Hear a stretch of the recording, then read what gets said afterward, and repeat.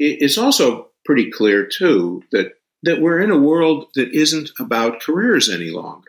We're in a world of projects. In fact, you could be hired for a role today, whether it's through the mediums we've been discussing, as opposed to the human touch. And in 6 months, the person that hired you may or may not even be with the company. That's how quickly things are changing. We're seeing a high turnover of CEOs. And as soon as the CEO changes, it's sort of ring around the rosy, and people below them begin to change. The expectations begin to change.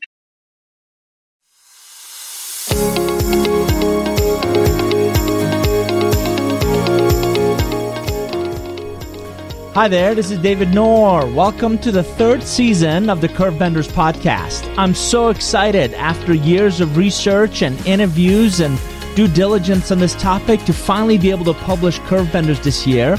It'll be my 11th book as a follow-on to Relationship Economics and Co-Create. Curvebenders, in essence, are your strategic relationships that enable your non-linear growth in the future. Our research points to 15 forces that we believe will dramatically impact the future of how you'll work, how you'll live, how you'll play, and how you'll give.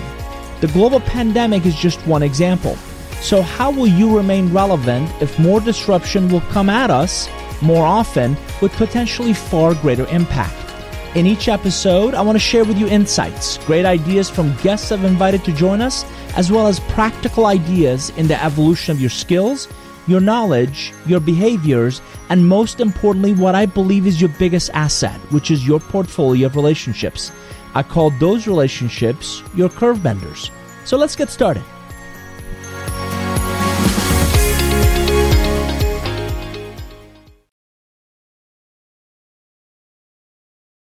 Hi everybody, Knorr here. I want to let you know that we've launched a brand new website, including a brand new blog, a resource section with links to all the previous podcast episodes, Inc. and Forbes articles, and a new intimate community called the Knorr Forum.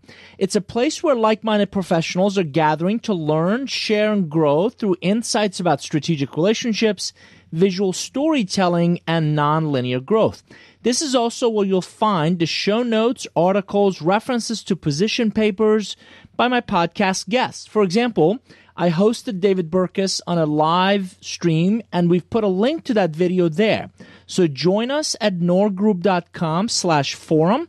That's N-O-U-R group, knorrgroup.com/forum. Welcome back to another episode of the Curvebenders podcast. My guest today is, a longtime friend, colleague, someone that I certainly admire for not just what he's done, but kind of who he is. And I've always said to him, as well as to others, our guest today lives a lot of the strategic relationship insights that I share with my global clients on a daily basis. Joel Koblenz, welcome to our podcast. Thank you, David. Thanks for inviting me. It is great to have you. For our audience, Joel Koblenz is nationally recognized for really solving some of his clients' most sensitive, critical, and confidential leadership and governance challenges. Fantastic background, most recently senior partner at Egon Zehnder, as you may know, global executive search and directors consultancy.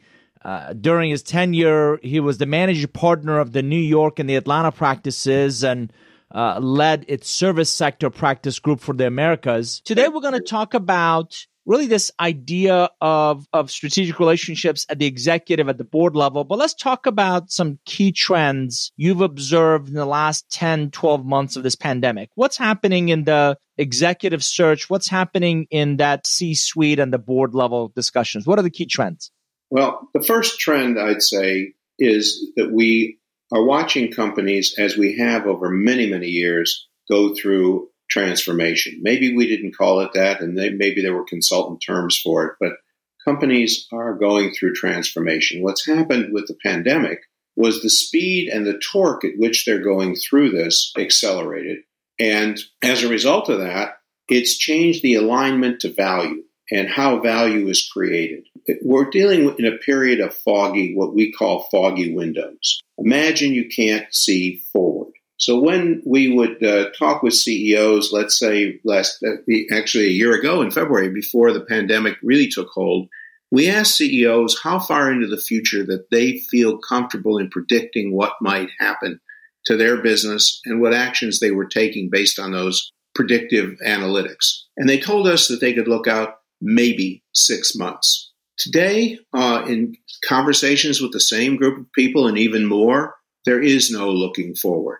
The looking forward is based on fundamentals. It's based on understanding that transformation is picking up velocity and torque, and that sitting still and waiting for the foggy window to clear is far riskier than taking the steps and moving forward and adjusting as we go. Now, what it does is it changes the alignment, though, between the strategy of a company, how it's structured, how people are organized in those businesses, how they collaborate within that culture, and how they drive value. That's beginning to change. And the pushback in many of these organizations, however, comes from the swim lanes. I'm not going to leave my swim lane. It comes from the pushback of not invented here. It comes from we've never done it that way, so why should we do it that way? So leadership at the very top is trying to bend these curves, and the pushback tends to come from middle management that doesn't want to move and has the anxiety of not moving as fast. So what's the answer? The senior leadership team and the board has to realize that status quo will no longer suffice, right? They're going to have to transform. But in some ways, they need that middle management. They need the rank and file to kind of move along with them. Yeah, you're absolutely right. And the most successful understand that they cannot leap further than the middle management will permit them to leap. So a big part of this is building trust, confidence through communication, and therefore relationships around those things that are most important in terms of priorities of driving this value. So oftentimes decisions were not made with any consultation with the middle management. And the middle management, in many cases, is much closer to the revenue stream than top management. In fact, most cases. So as a result, now the inclusiveness of thinking through this, how the strategy could be delivered, if in fact you want to bring middle management along, that inclusion is now critical. There's no question about it. And it has to be respectful. It can't just be window dressing, if you will. So the better companies are understanding that and baking it into how they reach decisions, how they collaborate, how they actually work with one another, and how they trust one another. We have most everybody's gone virtual. Most everybody's working from anywhere. How do you believe that impacts that need to communicate, collaborate, build trust? Something obviously you and I talk a lot about, build and nurture real relationships. No doubt it's challenging. There's no question about that. The tools have gotten better, but the tools do not change the need for the human interaction. Okay, they just don't change. So as a result, I think it's fair to say that it now makes it even more imperative to build those relationships because those relationships are necessary to create value. It's absolutely imperative. There's no alternative to it. It's not going to come from Microsoft Teams or Google or Zoom. And relationships really are two-way streets. And two-way streets require trust and respect. And they require that effectively one can count on person or people or groups that you're talking with, and that they will reciprocate accordingly. It is more difficult to expand out of your relationships or expand your relationships with these other mediums other than the human touch. So it is challenging. How has the executive search, whether it's the C-suite or the board level, been altered during this pandemic because of the pandemic? I'm assuming executives are not flying to visit with those companies. I know several clients who've added leaders all virtually. Talk a little about that executive search function and both identifying but also onboarding and really making new C-level executives successful amidst this pandemic. Well, it's a touchy subject, no doubt, very touchy, because there's no substitute for the sitting across the table from someone and truly understanding who they are, what they're passionate about, what they can deliver, and the 3 or 4 themes in their career that will hopefully help a company deliver on its themes, its priorities. It's also pretty clear, too, that we're in a world that isn't about careers any longer. We're in a world of projects. In fact, you could be hired for a role today, whether it's through the mediums we've been discussing, as opposed to the human touch, and in 6 months, the person that hired you may or may not even be with the company. That's how quickly things are changing. We're seeing a high turnover of CEOs, and as soon as the CEO changes, it's sort of ring around the rosy, and people below them begin to change. The expectations begin to change. So in our work, we have spent a lot more time on referencing potential candidates before talking with them, and a lot more time and a higher acuity even on the back end of referencing. Because you're right, people aren't flying, people aren't going to meetings. So we've got to do much more diligence. We always did quite a bit in our firm. It's why we have 98% completions against an industry average of 60-some%. But we are spending an awful lot of time just making sure that the I's are dotted twice and the T's are crossed twice. You were kind enough to invite me to present some of our work to a roundtable of chief, CHROs, chief HR officers, chief people officers. How is their role evolving in the midst of this pandemic? How is that role of a chief people, chief talent, chief human resource officer evolving? Well, they've certainly become much more in the spotlight. Historically, human resource officers, with all due respect to them, weren't as respected inside of their companies as they are now. With the distance workforce, with how you develop talent, with the whole succession management that boards are getting directly involved in, with the whole movement towards the ESG, the environment, social, and governance matters that companies are dealing with the idea that boardroom doors and executive suite is opening up to all, with the rub between stakeholders on one hand and shareholders on the other, not having necessarily come together on what that actually means. This is a very interesting time. And the whole concept of the human capital has become more and more important and more in focus. And so the demand for truly top human resource officers has never been higher. Now, the challenge is to find those top human resource officers, because the way people have been trained has also been siloed. They come up through comp and benefits. They come up through organizational development. Maybe they come up through some sort of talent management, or they come through HR information technology. And trying to find people who have the breadth of experience to really help these leaders inside their company have their most important asset, the human capital, and have it available when they need it, how they need it, and at a cost they can afford, is really become a top-level board-type issues. And CEOs are getting much closer to their CHROs, as are the operating people, because they recognize that they can't, in this world that's changing so rapidly, do it alone. They can't do it alone like they used to, where the human resource people were basically relied on more heavily for administrivia than strategy. Now they're being relied on equally, if not more, for strategy and deliverable of that resource and support of that resource and development of that resource, meaning humans and leadership, than they are actually shuffling the papers. You have served on a number of critical roles in terms of board effectiveness, board impact. You were involved with the compensation committee at Focus Brands. You were also served on the board of QTEL, CIA's venture capital fund. Joe, what's happening to the evolution of the board of roles of a board member? I think the days of quarterly maybe or annual board meetings and reading a binder and collecting a nice check, I think those days might be numbered, if not gone. Yeah. Talk about evolution of board roles. Well, since Enron, which was now almost 20 years ago, if you could believe it, the boards have begun either because government has required it and or shareholders have required it, has become a very heavy duty. In boardrooms today, and let me kind of put this into some perspective, David. There are half as many public companies today as there were 20 years ago. There are board sizes that have shrunk, and the normal size today, and the norm size is usually 7. There's some that have 9, there's some that have 13, but you don't see the large GE type of boards that had many more than that.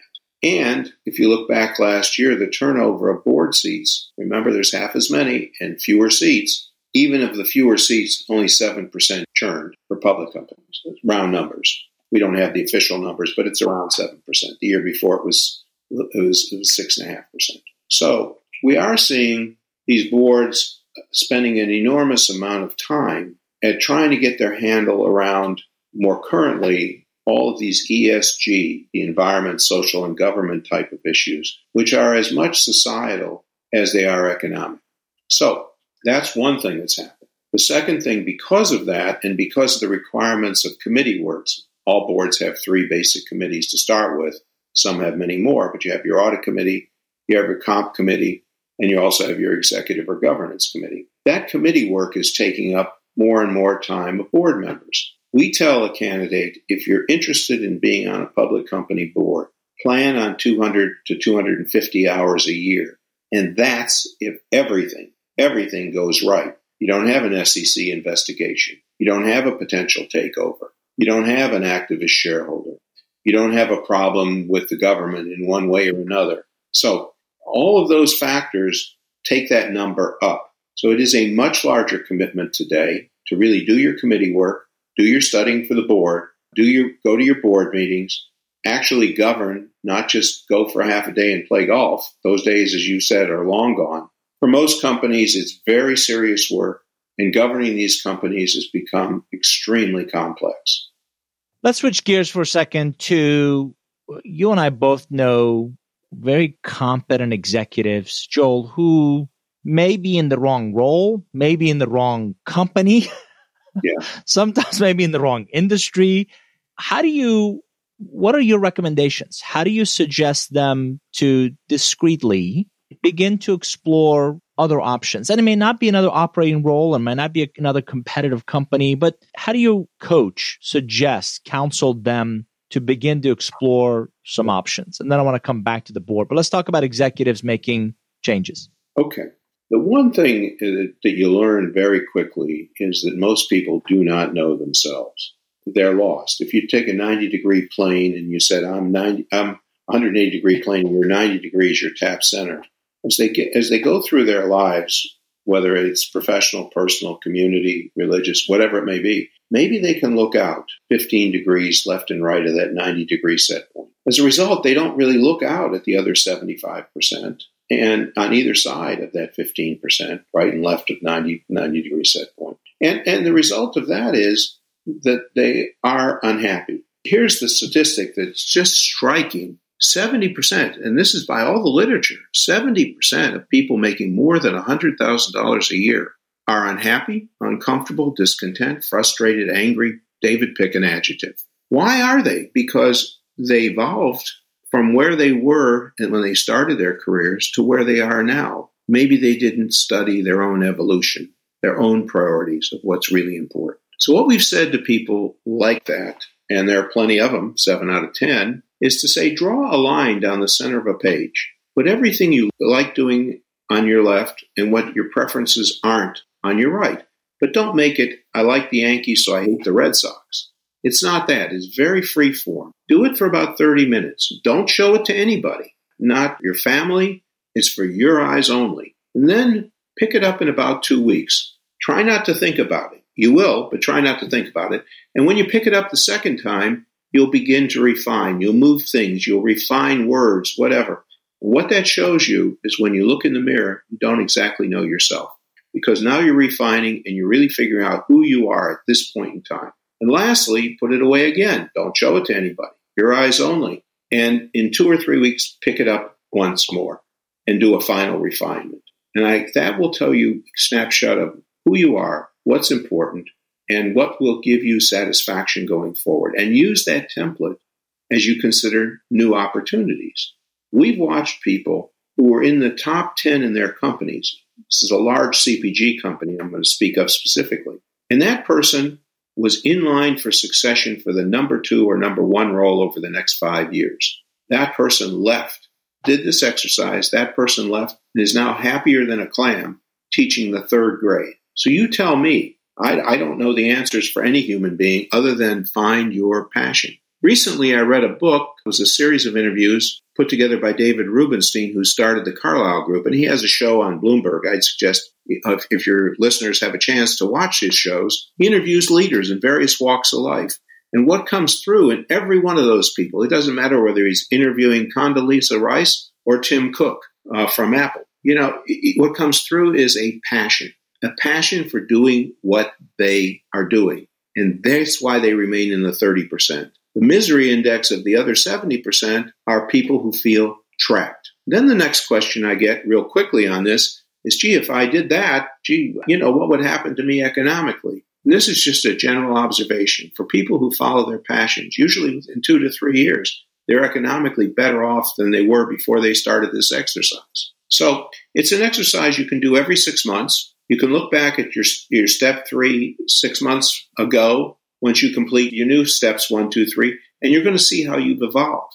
You're going to see maybe in subtle changes of what's really important to you, what your priorities are. And that will help you to get into the 30% if you're in the 70%, and it'll help you stay in the 30%. I got to tell you, several executives I'm coaching through this pandemic, and Joel, these are the people that were on the road like me, 150, 200 days a year. Pandemic grounded all of us, and this global grand experiment has actually been delightful. It's a chance to reconnect with this bride I married, 25 years ago, and my kids. And you know what? I don't miss running around the globe to do all the things that I had to do. And are you finding the same, that the pandemic has recalibrated some of those things? That's what's really important to us, what brings us joy, and what we really enjoyed doing, and a lot of stuff we didn't previously? Yeah, it's like a rubber band theory. On one hand, you've been stretched and you've been released, and it gives you a chance to really understand yourself. If you're willing to invest the time to truly understand yourself, then this has been a terrific period to do that. And by understand yourself, it's put you in touch with the family. Reset your priorities so that you're not running to the airport for your next meeting because that's a higher priority than maybe something that's more personal. And it's going to change the way people, I think about work going forward. What is it in France? I think the work week is either 28 hours or 32 hours. No one will consider the French especially efficient, okay? But look at the quality of life that they believe they've achieved. The same in other countries. Americans are known as workaholics, that we work to live, not just the opposite. So this will, I think, recalibrate it. And I think what will happen is people like you and I will say, do I really want to take that next engagement, that next gig? Is it really worth it? What am I trading off now by doing that?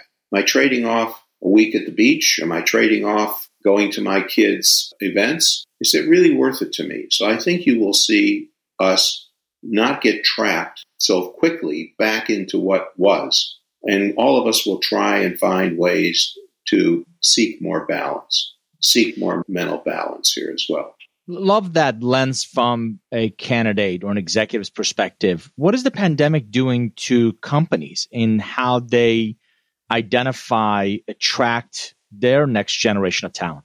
It's been very difficult because most companies don't understand the requirements of what that generation, or the two younger generations, let's call them the 21-year-olds to maybe the 35-year-olds, are really seeking. Clearly, David, when you and I were on our way in our careers, we learned from almost being bag carriers from others, being apprentices, learning, listening, and caring. And it's been very hard for companies where most of their leaders grew up thinking that way. Whether it was right or wrong, and is right or wrong is another issue, or really works or doesn't work is another issue. But the generation that we've noticed, and again, a lot of our work is not done at this generation, but in talking to my younger colleagues, it seems that experience is very, very important.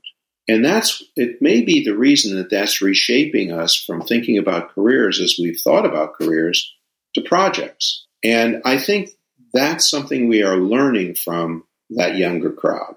However, they will also have to cross the Rubicon and make a commitment to be leaders. And that's something that they want to do, but they want to look at leadership somewhat differently than maybe the generation I'm from has looked at leadership. They're looking for a balance. They're looking at a different way of communicating. They view social media and emails and text messages where, for me, it's much more human, and I suspect it is for you as well. It doesn't mean that we don't use those other mediums, but those mediums aren't the highest priority for us.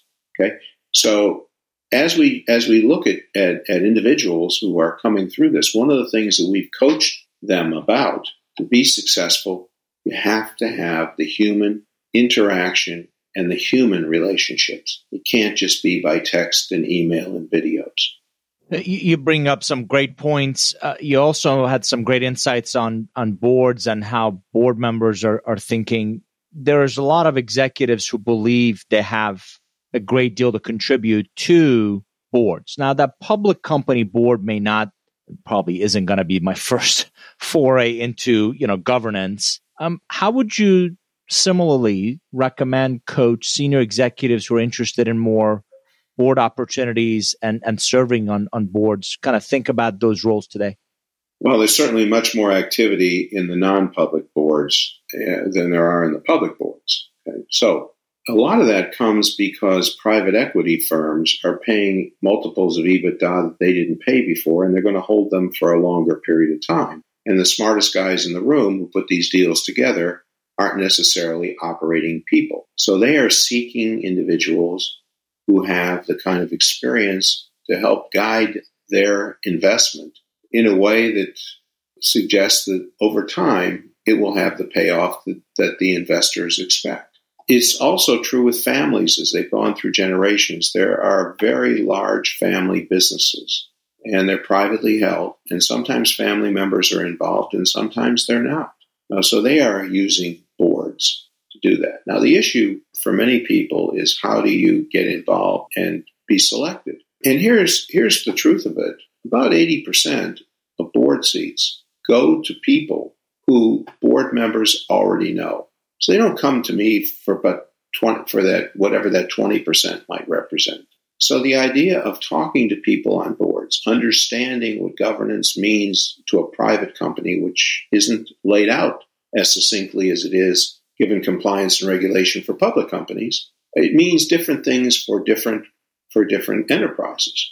So there are groups like the Private Director Network, like On Board in Georgia, which supports women to be on boards, for-profit boards, which may be public companies, but may not be. It could be the National Association of Corporate Directors. It could be getting information from some of these universities that have family business centers. There's the Cox Center at Kennesaw State outside of Atlanta. There's one, I believe it's at Loyola of Chicago. Northwestern has one. So there's a number of universities that have these centers that give seminars and so forth. And so one can, if one is interested, start to gather information, and you'll be rubbing shoulders with people who have similar interests. And that's how you get into this game, so to speak. That's how you get into this game. I must receive anywhere from 10, 20, sometimes 30 inquiries from individuals per day, who say, I'm interested in the board seat. If you have anything, kind of keep me in mind. Well, I'm only as good to them as I can provide them general advice if I had the time to do that, but only as really good to them if I have a client who has a specific need and we're working on that specific need. But remember, my kind of business, my kind of profession is only handling 1/5 of the opportunities out there. The other 4/5 are coming because people get to know an individual who they believe, once a situation arises, that they should be considered. So being known, being out there, being educated, and showing a desire, providing strategic advice. Here's the downside of it, though. In some of the private companies, including private equity, in spite of what a candidate may be told, oftentimes you're treated as a cheap suit consultant. So you have to be aware of what governance really means to that company, what your responsibilities are, what you will be asked to opine on, how you will prepare, how often you'll be called upon, and will you be able to really contribute along those lines? Or will you be sucked into something that isn't really governance, isn't really about the board, but is about something much broader, and you end up being more of an advisor and a consultant, which can obviously be much more time-consuming and perhaps not even pay off. So you got to just be careful, and be careful about the quality of people that you surround yourself with, your wing people on the board, because those are people that will recommend you to the next board. Great insights. You and I have had several conversations about relationships and strategic relationships. You know that Curvebenders is my Star Wars trilogy after Relationship Economics and Co-Create, with a glimpse into the future of work. Joel, how do you believe relationships, particularly again at that C-suite, at that board level, will evolve in the next decade? I think there's a bellwether to all this, David, honestly, and it is about trust, how you build trust and meet your commitments. In my field of executive search, or board search, there are numerous firms. There's the big firms, there's the plug and plays like Korn Ferry, Heidrick and Struggles, and so forth. But at the end of the day, firms that, like ours, don't have the market intonation, the resources to truly market ourselves the same way the big firms do. So how do we build a sustainable client base? Well, it comes from actually doing the work, building the trust, giving and not necessarily asking to receive. But over time, that reciprocity, that trust, that collaboration, the quiet communications, I think is what it will take in order to win in a highly complex world. Yes, there'll be times when you can plug and play. There'll be times when a requirement for a role requires more internal play than external play. But even internally, building those relationships is critical. There is no one person in any organization, including the CEO, that has the keys to the castle. All of us do. So it requires, I think, going forward, we're going to see relationships be even more important, not less at all. The problems, the foggy windows we're in now, I can assure you we're going to continue to see foggy windows. We're going to continue to see swans and things that we will have to deal with that are altogether new to us. It will take trust. It will take collaboration. It will take communication. And it will require commitment. And those are all elements that are so much a part of relationship building. If we don't have those elements, I can tell you for sure a culture will not be able to deliver. It'll be ineffective and it'll probably be totally inefficient. And as a result, it will have the economic risk that it could have avoided if it built a culture built on trust and respect.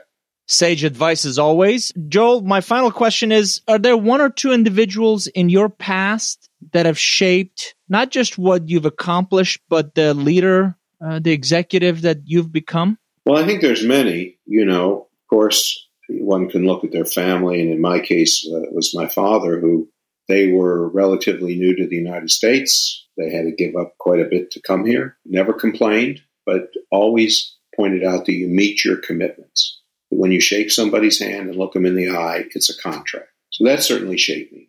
And through every role that I've been in, I've had the great honor of, and it's been a great honor, of having mentors who took enough interest in me to say, wait a second, let's look at this again.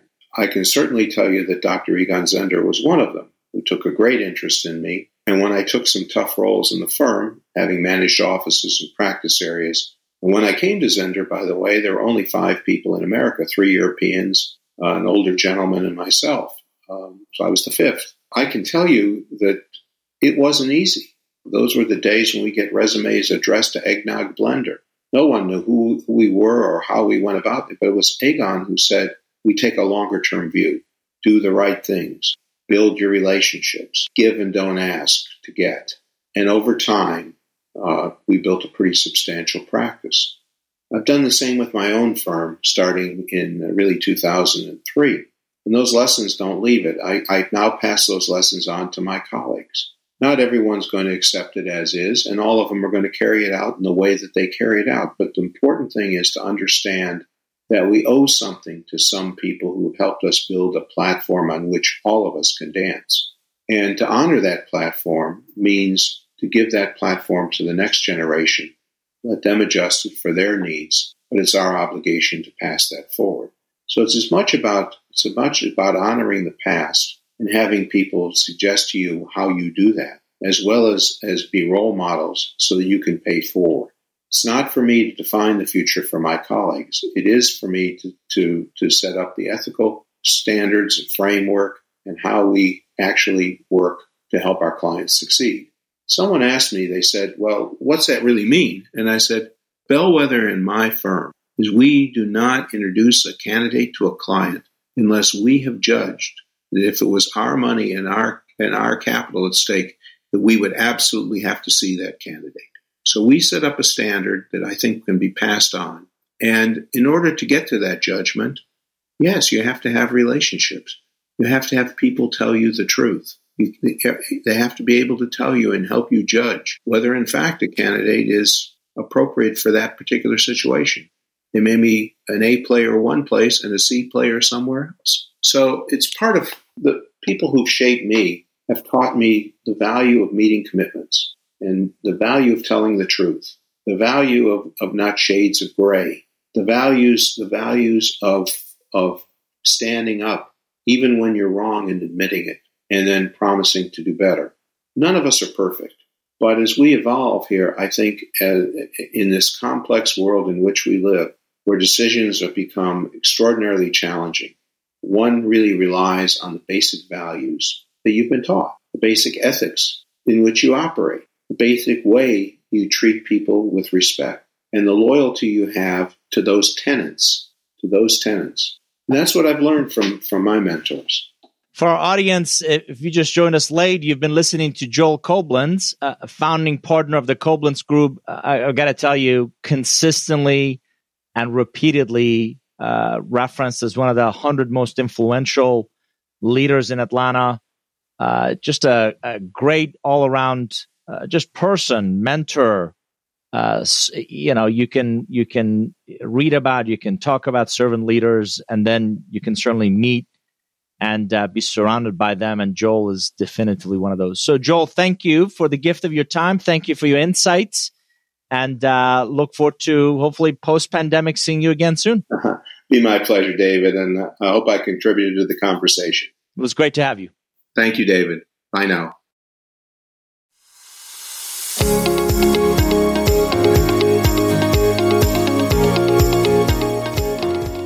By the way, 3 quick points: new season and a renewed commitment to our digital footprint, blog, newsletter, social media. We turn the show notes from these podcasts into more in-depth articles, so you can find those in our completely revamped new blog forthcoming at noorgroup.com/blog. Number 2, we're completely revamping our newsletter to make them even more practical and relevant with both a free and a premium version. Check it out at noorgroup.com/newsletter. Lastly, we want to bring the content from these episodes to life. So whether it's a Twitter chat with a guest or live streaming through our Facebook and YouTube channels, or even more recently, a Clubhouse audio conversation, check out our various social media channels with the hashtag Curvebenders for the latest update.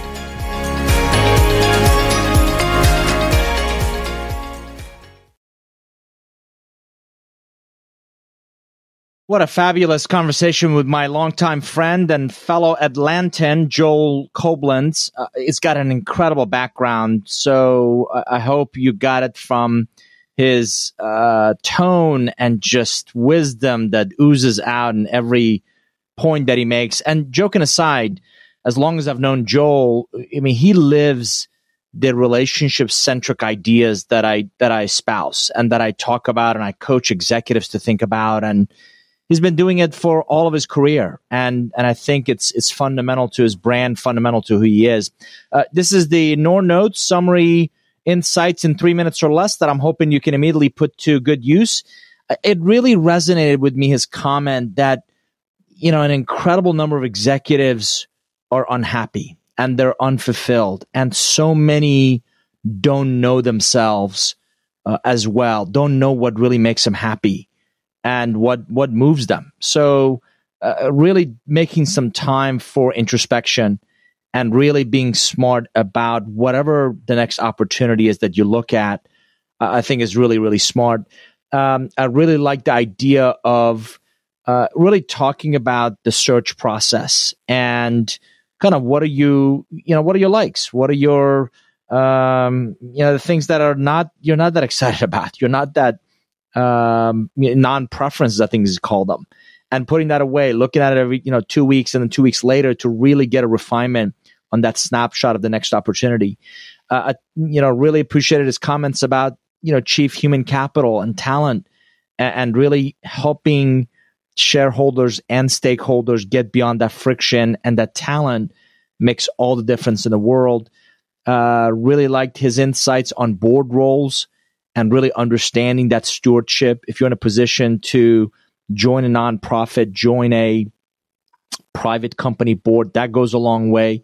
And really understanding how to be a steward. I'm on a couple of boards, and the National Association of Corporate Directors early on taught us nose in, fingers off. You're there. Your job is not there to do. Your job is to govern. Your job is to be that sounding board. So again, I would highly encourage you to go back and listen to this episode. Joel Koblenz is the epitome of relationship-centric careers, and he's built some that are decades long. And what an exemplary role model to kind of look up to for that approach. So, title of this session: Rethinking Your Career as a Project. Really thinking about how to continue to learn, grow in that process. Don't forget, I turned the show notes from these episodes into more in-depth articles. So I hope you'll join us at the NOR Forum, which is just norgroup.com/forum.